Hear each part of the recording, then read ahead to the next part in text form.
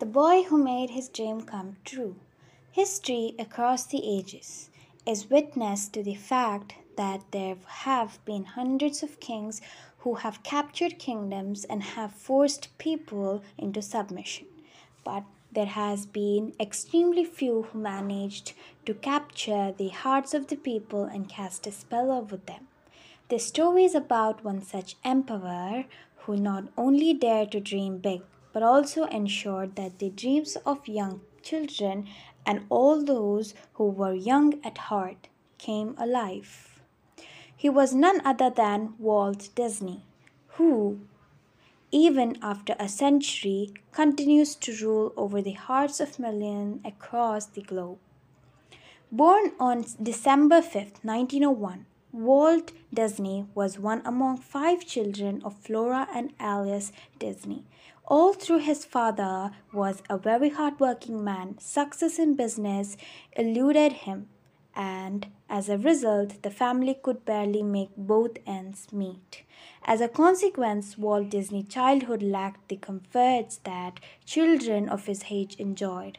Playing with toys and wearing good clothes were luxuries he could only dream of. However, when he was 7 years old, his life took an interesting turn. His aunt Margaret gifted him a sketchbook and a few coloring pencils. Now, for a child who had never played with toys before, this was a dream come true. The colors and the sketchbook opened up a glorious new world in his life of Walt Disney. He became fascinated by the art of sketching. As Walt Disney grew up, he was duly enrolled in a school, but due to his family's poor pecuniary condition, he was compelled to sell newspapers and eggs every morning before leaving for school. By the end of the day, his hectic schedule left a young Walt Disney extremely fatigued. However, with the family fortune dipping even further, Walt had to drop out of school and work full time with his father. Not surprisingly, he had to endure several bitter experiences while selling eggs and delivering newspapers. When he ran into many of his school friends on the street or in the homes that he visited, undoubtedly those encounters were extremely embarrassed for him, but Walt bore them all with a smile. At times, the smile became clouded by sadness for a few fleeting moments, as he would forlornly watch other children play with toys. He would, however, quickly shake himself out of his despondency and come to terms with a reality of his life. Unfortunately, however, it was not just toys that were missing from his life. He did not have friends to play with either. To keep his life up with good spirits, he would watch the trains that passed by his house and sketch them.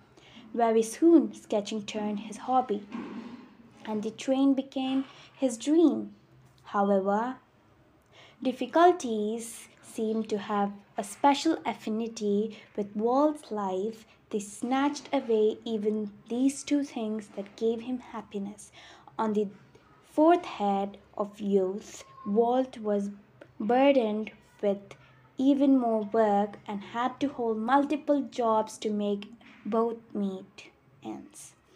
At the age of 17, he joined a Red Cross and traveled to France with its medical team for a year. It was during his stint in France that he finally found the time to once again pursue his passion for sketching. He spent his spare time in sketching portraits of his colleagues, but soon tired of it, became dissatisfied, and yearned to explore his art further. On Disney's return from France, he decided to give vent to his passion and turn it into a source of livelihood. He managed to get himself a job as a cartoonist in a newspaper and even learned animation. Evenly, he set up several animation studios of his own, but they all shut down due to some reason or the other. Despite of setbacks, Walt Disney never let the flame of his passion die. With full confidence in his talent, he did not give it to depression, but plodded along with an optimistic attitude. At the age of 23, he decided to try his luck in an Hollywood. No doubt it was an uphill task to establish himself with neither money nor a godfather to come back to him. But eventually, Hollywood had to doff dirty hats to Walt's passion and talent, and today the world is witness to the history that he created.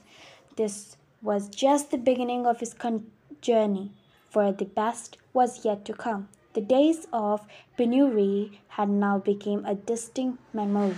Walt Disney's passion for drawing and already captivated him to the pinnacle of success as the king of animation. It was at this point that a long forgotten dream began to haunt Walt Disney once again. The train. Nothing could stop him from fulfilling it now. Soon he purchased a large farm and laid a foundation for a 1,400 feet long track on which his dream train chuckled ahead along his dreams and aspirations. The train was no ordinary train. It was built with the latest technology. It was equipped with the ultra model facilities. Walt often used it to have his dinner in the morning train. In fact, among the celebrities and iconic stalwarts of Hollywood, it became a matter of great prestige to be seen having dinner in it. Walt Disney, however, was unstoppable. He had fulfilled his dream and now wanted to do something for the world. How could he forget his childhood when, as a child, he had been bereft of the joys of playing with toys? Therefore, as an ode to his childhood and to all the people or the children of the world, he decided to construct the world's biggest playground on 160 acres of the land called as Disneyland.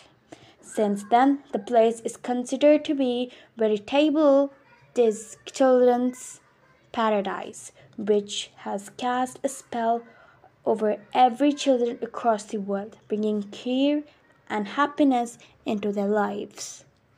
Moral: this is the greatest example of how a person can only dream and fulfill his dreams, but also share them. After reading the story, why shouldn't Disney call the Emperor of Dreamers? In spite of having faced adverse circumstances, Disney could realize his dreams and scale and pinnacle of his passion. Walt Disney's life is an exemplary model of diligence, determination, and unwavering focus. Truly, if one nurtures a passion, harbors a dream, and immerses himself in fulfilling the dream with diligence, then is there anyone who cannot become like Walt Disney? As for the rest of us who nurture 1,000 passions and 1,000,000 dreams, well, a condition is hardly a secret.